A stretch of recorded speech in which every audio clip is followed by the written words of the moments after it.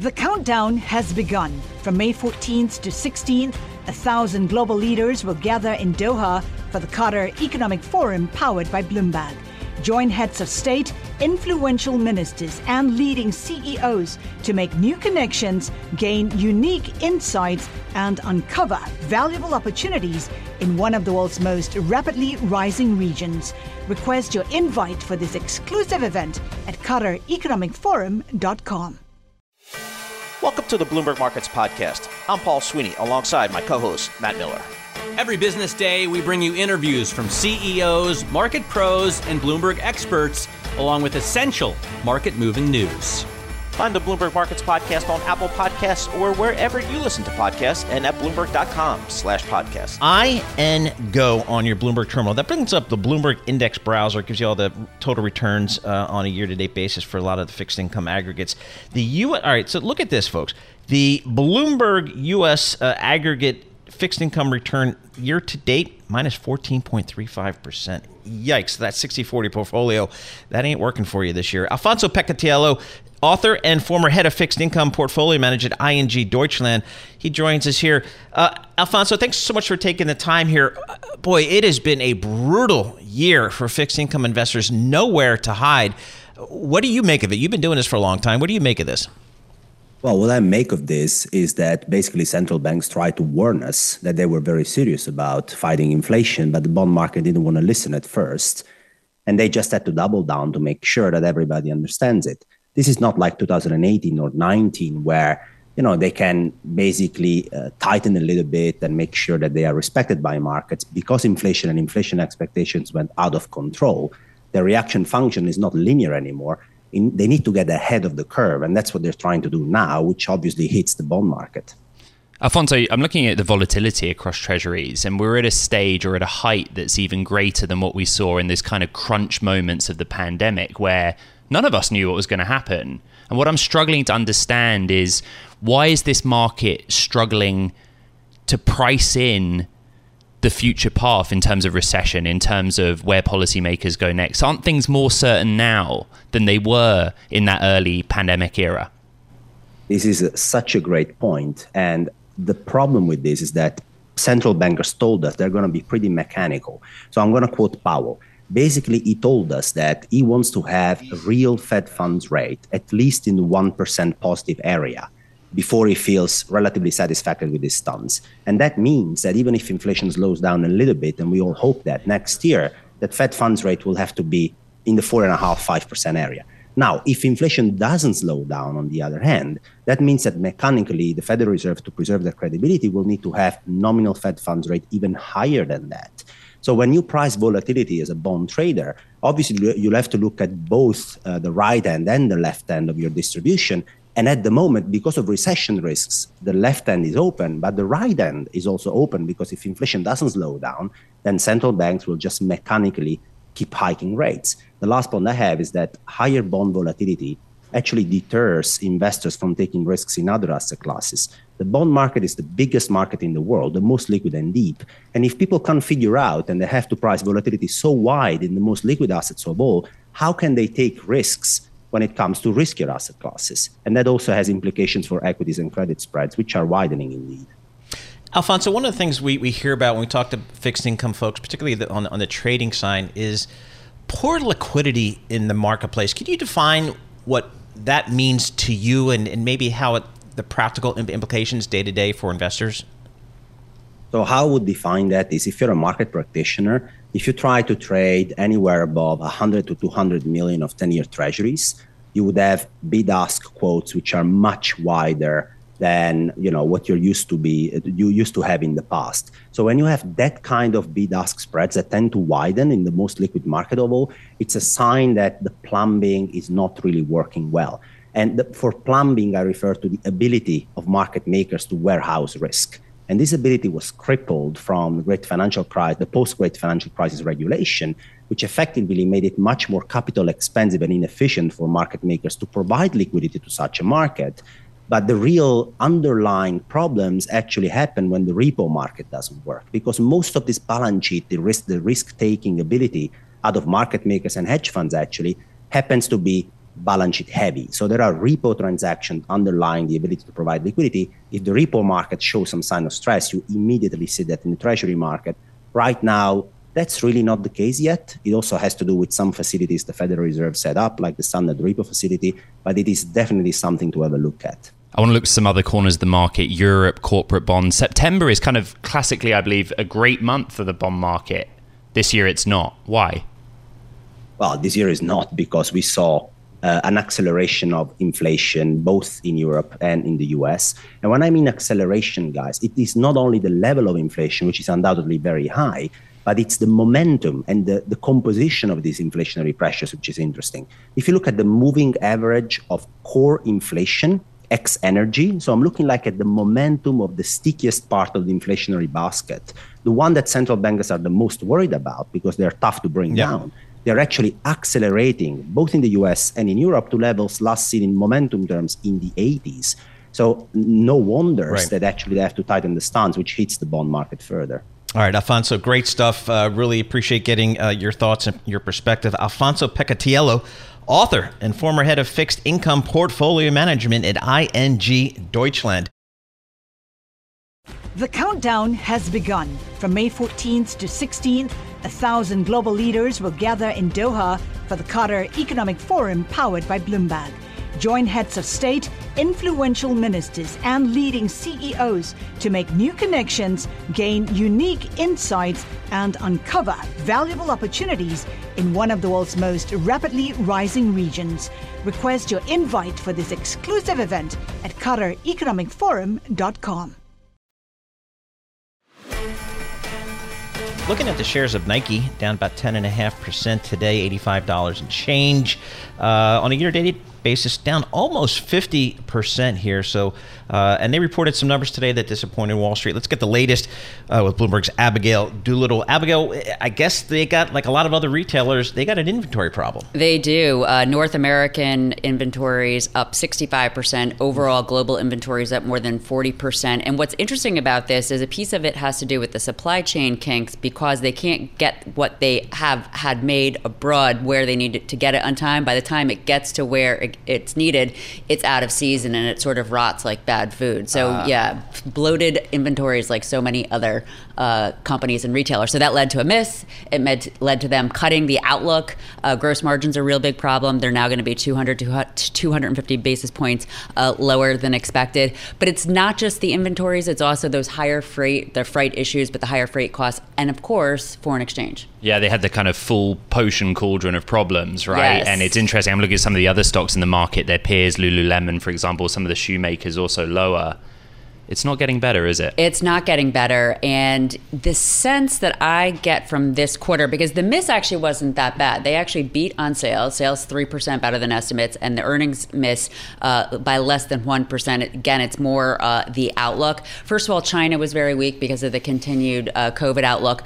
But my sense is that there's not so much of a weak U.S. consumer factored in here yet. It has more to do with these other issues. So if we are stumbling into some sort of a true recession, I think we can all agree that on some level the economy is slowing. It could really be a strong issue when you put it together with these other factors. And what I've learned from reading the research of like Poonam Goyal from Bloomberg Intelligence, for example, is when you got extra inventory in the pipeline, it's not like you just kind of keep there and I'll sell it next year. You got to blow it out. You got to blow it out. And the way you do it is you discount. Massive discounting. Well, I will admit, the first time I was reading these discounts, as I told you, I'm in the market for some new golf clothing. I was thinking, maybe here we go. But you know what? The one thing I will say is, so we've heard this story so many times, but we heard it in big time earlier this year. Probably the real the big company that started all this, Target. Yep. Yes. I went to those stores and I didn't find any of the good deals. Right. So I'm thinking that maybe some of the inventory problems are more regional,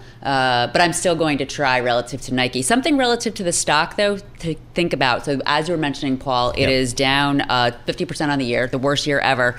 the valuation is still sky high. They're trading at a PE of 24 times forward. That is at the high end of the 2-year range, and it's also above the mean of 18 point times for the rest of the group, and it's also high for all the other evaluation metrics. So you could make the case that fundamentally and technically this stock has more to go. It's also high to most of the NASDAQ 100 and some of the stretched chip stocks that I'm covering day to day. It's actually astonishing to see that stat. John Fro's walking behind us. He made the point earlier that actually another inventory issue, you go onto the website, you can't get the thing that you want anyway, and that speaks to the shipment issues. But you love golf, I love football, European football, soccer. Do you out there? We have a World Cup here, and you do wonder if that event, that catalyst, helps a company like Nike later on in the year.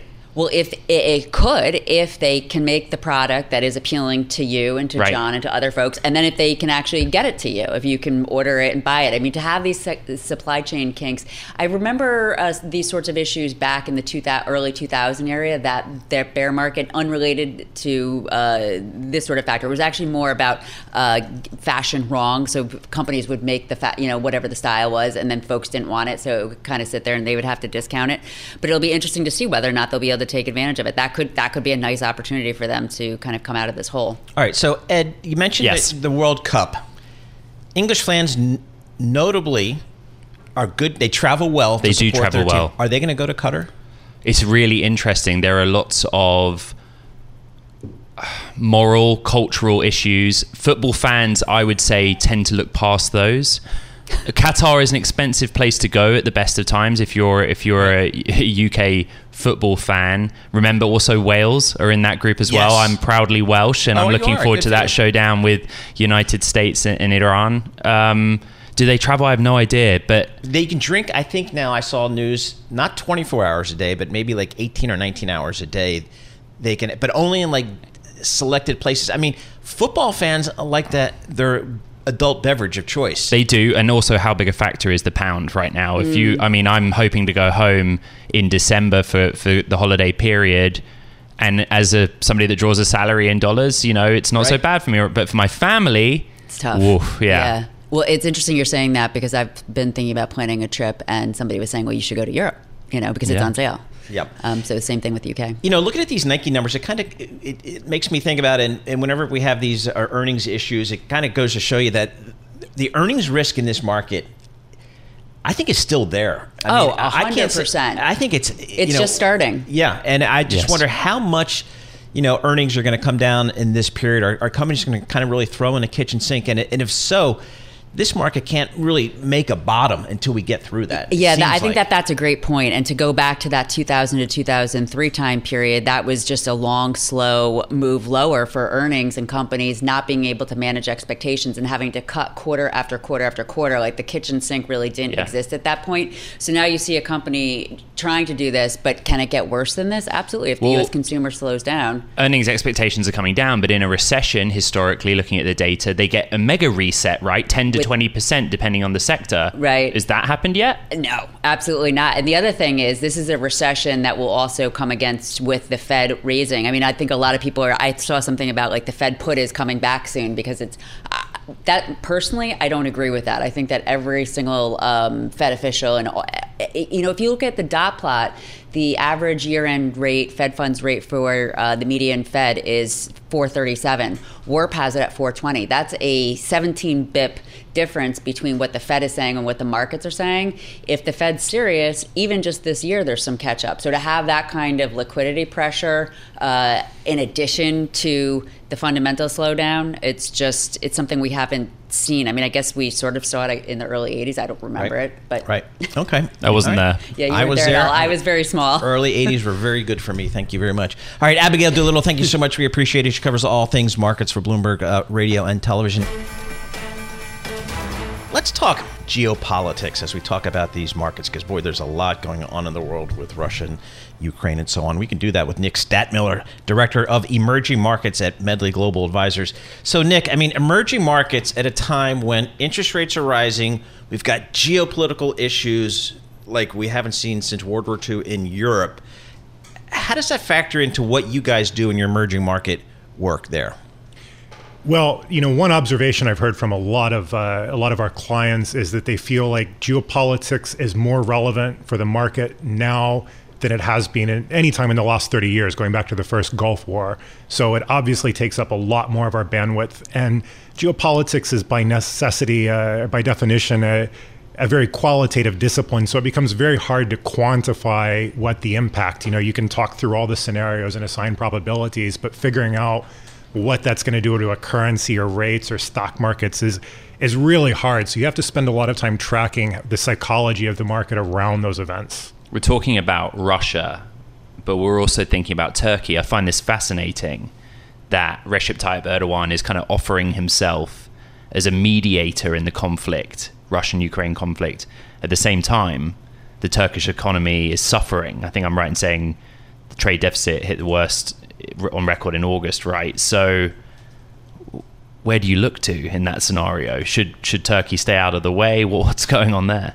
Yeah, there are a lot of moving parts, and Turkey is on track to post a record current account deficit this year. It probably is going to be around $50 billion.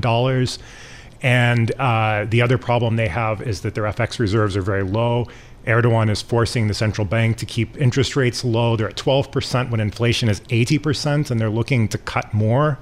And the energy markets are a big factor in this, right? Absolutely. The energy import bill is the biggest driver in that current account deficit, and the high cost of energy. So Erdogan is in a very weak position economically, and he's tried to sort of balance his support for Ukraine and Russia and play that sort of impartial mediator.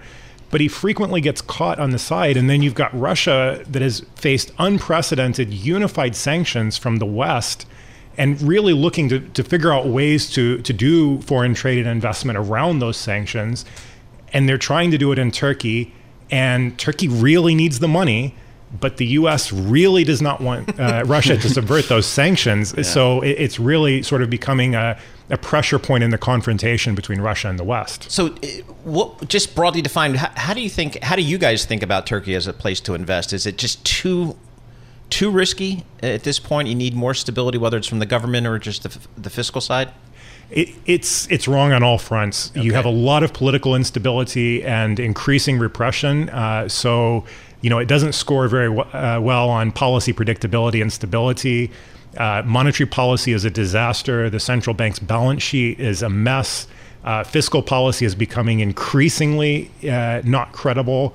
It's very hard to see how anyone would want to make some firm commitments there until you see some serious policy changes. When we consider emerging markets, how has the war in Ukraine prompted the market to reshuffle where it places capital because of all the interlink between these nations and also, of course, because of the effects of sanctions? Right. Well, the big impact initially, of course, there's risk off. Whenever you have any sort of geopolitical uncertainty, you get this broad risk off, and emerging markets are always front in the fire line. But then you had this price shock into commodities because particularly on grain and wheat and on the oil side, that's largely subsided since then. But then you have these lingering sort of regional problems. A great example is the cutoff of Russian gas into Europe, particularly on the emerging markets front. You have the Central European economies, most notably Hungary, very vulnerable to that. So there is a global impact in terms of the commodities and the risk-off sentiment, but then there's sort of this regional impact that you have to sort of suss out on a country-by-country basis. And again, back to Turkey, higher energy prices really hurts them on the external account. Given all these uncertainties in the backdrop, whether it's interest rates, monetary policy, geopolitical issues, the last place I'd want to be is emerging markets. But you have to do it for a living. So where are you and your clients kind of doing work and seeing opportunities in emerging markets? Yeah, I mean, the strong dollar is killing EM currencies. Higher rates and tighter liquidity globally are really tightening up their access to credit.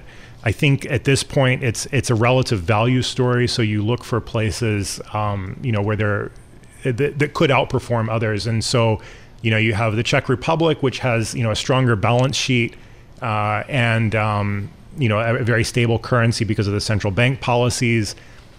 I think that has a really strong chance of outperforming Hungary. If you look in LATAM, terms of trade probably favor countries like Colombia that are oil exporters over places like Chile, which are very exposed to copper prices, which have really taken a plunge in recent months. So it's really sort of selective, and it's more relative value than just, hey, let's expand our exposure to EM as a whole. What's the biggest catalyst for emerging markets in 2023? I think I'm going to say two very interrelated things, which is how long this dollar strength persists. And I don't think it's so much a story about what the Fed does, if it's 50 or 75 in an individual meeting, but the overall structurally higher set of dollar rates that you're seeing. I think those two, and then I would say secondarily is the extent to which inflation starts to normalize globally and this inflation shock recedes. All right, Nick, that's great stuff. Nick Stadtmiller, Director, Emerging Markets at Medley Global Advisors, joining us live in studio. So he gets a gold star for being in studio. We appreciate that. What could you do if your data was working for you and not against you? With Bloomberg delivering enterprise data directly to your systems, you get easy access to the details you want, optimized for higher level analysis, and financial data experts committed to helping you maximize your every move. Our data is made for more, so you can show the world what you're made of. Visit Bloomberg.com/enterprise data to learn more. Today's Focus on Munis is brought to you by Build America Mutual. When the market is volatile, BAM provides stability. BAM insured municipal bonds deliver default protection, value preservation, and a durable rating. Ask your broker about BAM insured municipal bonds. That's a read that Matt Miller just loves to read. He goes all off on the BAM thing, and it's kind of embarrassing, but it's his thing. So I'll leave him to it. Yeah, I did not do it justice. Joe Mysak joins us here. Joe does all things municipals for Bloomberg News. Joe, we're all kind of looking at the images and the video of the terrible tragedy down in Florida. Is it an issue for the municipal bond market when you see that type of disruption and destruction? Destruction. And not just Florida, it's back out in the ocean, it's winding up, it's going to South Carolina. Yep. More destruction there. But in answer to your question, it's very surprising to most people that natural disasters tend not to be a credit issue for municipalities, for states and municipalities, purely because the insurance money, following the waves, following the actual water that comes in, comes waves of cash. Insurance money, federal assistance, rebuilding efforts get underway. So yes, it's a tremendous tragedy, tremendous destruction, and then this tremendous renewal, if you will. So unless a municipality goes kind of out of business, the debt service is completely intact. Things occur just as they normally would, and natural disasters are really just something that the market shrugs off. The only thing that I could think of otherwise is, a couple of those towns that were destroyed by wildfire in California. Yep. They missed debt service because the whole town was wiped out and records were lost and things like that. But otherwise, no, it's not really a credit event. Interesting. All right, let's move from South Florida up to preppy island of Nantucket. Are you trying to tell me, Joe, that Nantucket is going into the bond market? Are they going to do an issuance here? They did. They sold this week. They did do it, all right. Yes, they sold this week, and most of the issue is for affordable housing, because Nantucket, like nearby island Martha's Vineyard, like I want to say Aspen, yep. I think Vail as well. These are places that people love, and they're charming and they're enchanting, and there's no room for the people who are essential service providers to live. They're being priced out of their own homes.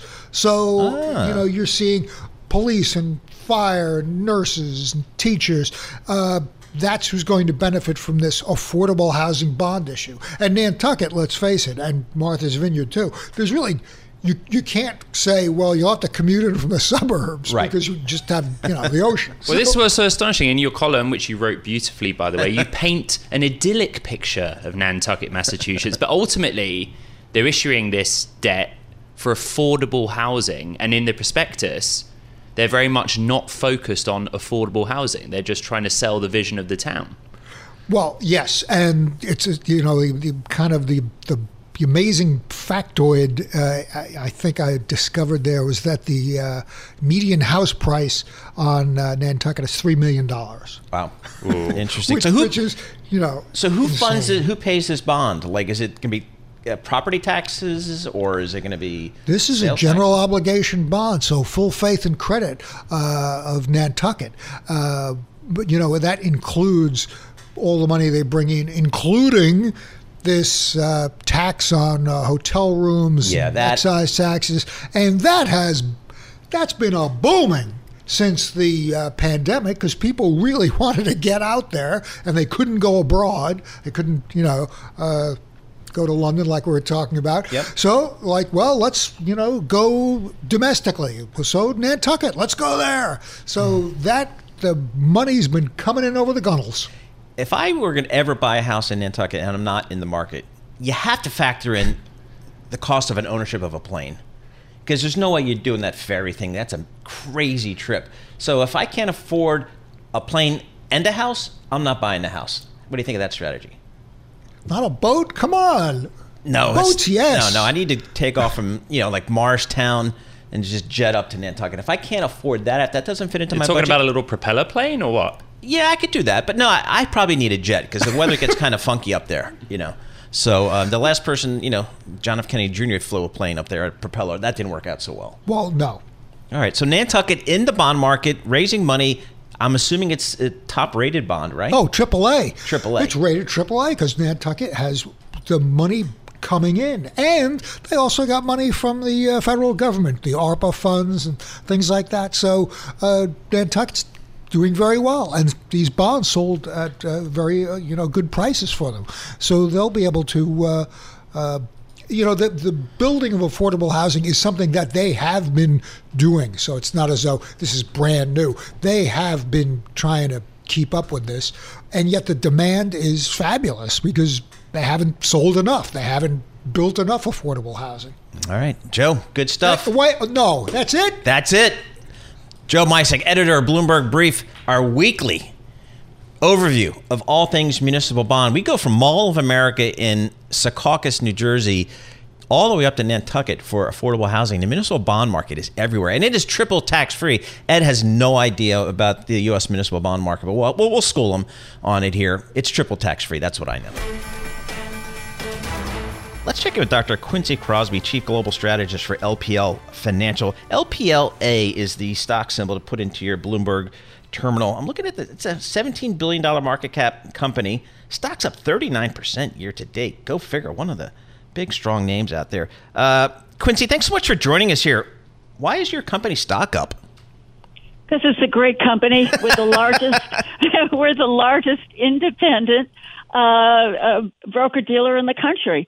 And it's also growing at a rapid pace and very well managed, as you can imagine. In this environment, to see the share price up, wow. In that trajectory, you can't say better. It's also a great company to work for. All right, good stuff. All right. Yeah. We got a little green on the screen today, but this has been just a brutal year. What's the view from LPL Financial with your stock up 38%? What are you guys thinking about this market? Well, yeah, I mean, it's a market that is choppy. There's tremendous uncertainty. And, what's interesting about this is we've seen the volatility index climb, the VIX. As the Fed began raising rates, the VIX stayed fairly dormant, fairly quiet. It was understood what the Fed was doing. It was, clear. But what has happened as other central banks are raising the rates, and as their concerns grow that the Fed's aggressive campaign may be pushing us into a recession, and also, just what happened in the UK, that perhaps there are other fault lines. lurking in the global system. The VIX is climbing because there's more uncertainty. There's uncertainty regarding where this is taking us. And how does the Fed actually bring us to price stability without, as the proverbial, breaking something? What happened in the UK with the pension fund issues and the Bank of England having to go out and, buy bonds again, it could happen anywhere. And it does when financial conditions tighten. So that's the uncertainty. And then also, we're going into third quarter earnings season. And the questions are, what are those companies saying? Not only their bottom line, but their margins. But what's the guidance? How are they seeing things? Are they all going to be giving us the same guidance as FedEx did on that Friday that the market melted down? We don't know. So this is the uncertainty, and we've got to just navigate through this. And it looks as if the market wants to go lower and find a level that has discounted all of the headwinds, all of the problems. But most likely we're not there yet. So that's what's going on. We're more defensive. Quincy, in periods of recession, earnings expectations come down, right? Have earnings expectations come down enough that we're reflecting that recession risk? Probably not. No, and that's the other issue for the market. It probably hasn't. But until we hear from companies, either before they actually come out and have their official earnings call, but perhaps with pre-announcements, we'll have an understanding of what they are seeing, and the market then has to adjust. And by the way, no one knows if there will be a recession. If there is, will it be a shallow one? Will it be a growth recession or just an earnings recession? The market right now is trying to figure that out. And until it does, expect more chop. So, this Federal Reserve, are you in the camp that says this Federal Reserve is likely to go too far, too fast, too high, and in fact push us into a recession? That seems to be the consensus. It is the clearly it's the consensus. They've made it very clear. They don't want to wait and watch to see how things are turning out. They want to front load it, and by doing that, at least they have the luxury, as you can see from the data. People are still spending. Retail spending is still maybe not stellar, but it's still solid. The labor market remains solid. Probably too much for the Fed, but the point is, it's not denting the economy in the way they want. Surely the housing market is slowing, but they need rents to come down. That's number one. The second thing is they need food prices to pull back, along with gasoline prices, which have obviously started moving back.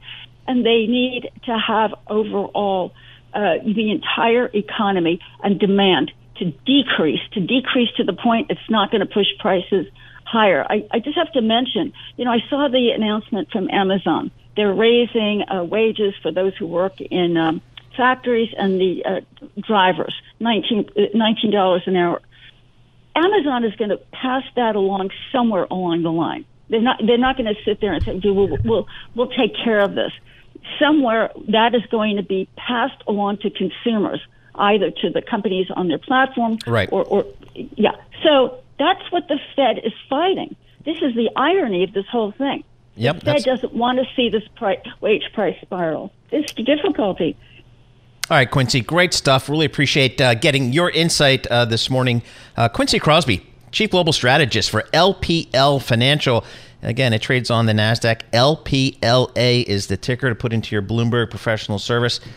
It's got a $17.7 billion market cap, stock up 39%. There's a winner for you in 2022. Thanks for listening to the Bloomberg Markets Podcast. You can subscribe and listen to interviews at Apple Podcasts or whatever podcast platform you prefer. I'm Matt Miller. I'm on Twitter at MattMiller1973. And I'm Paul Sweeney. I'm on Twitter at PT Sweeney. Before the podcast, you can always catch us worldwide at Bloomberg Radio. What could you do if your data was working for you and not against you? With Bloomberg delivering enterprise data directly to your systems, you get easy access to the details you want, optimized for higher-level analysis, and financial data experts committed to helping you maximize your every move. Our data is made for more. so you can show the world what you're made of. Visit Bloomberg.com/enterprise data to learn more.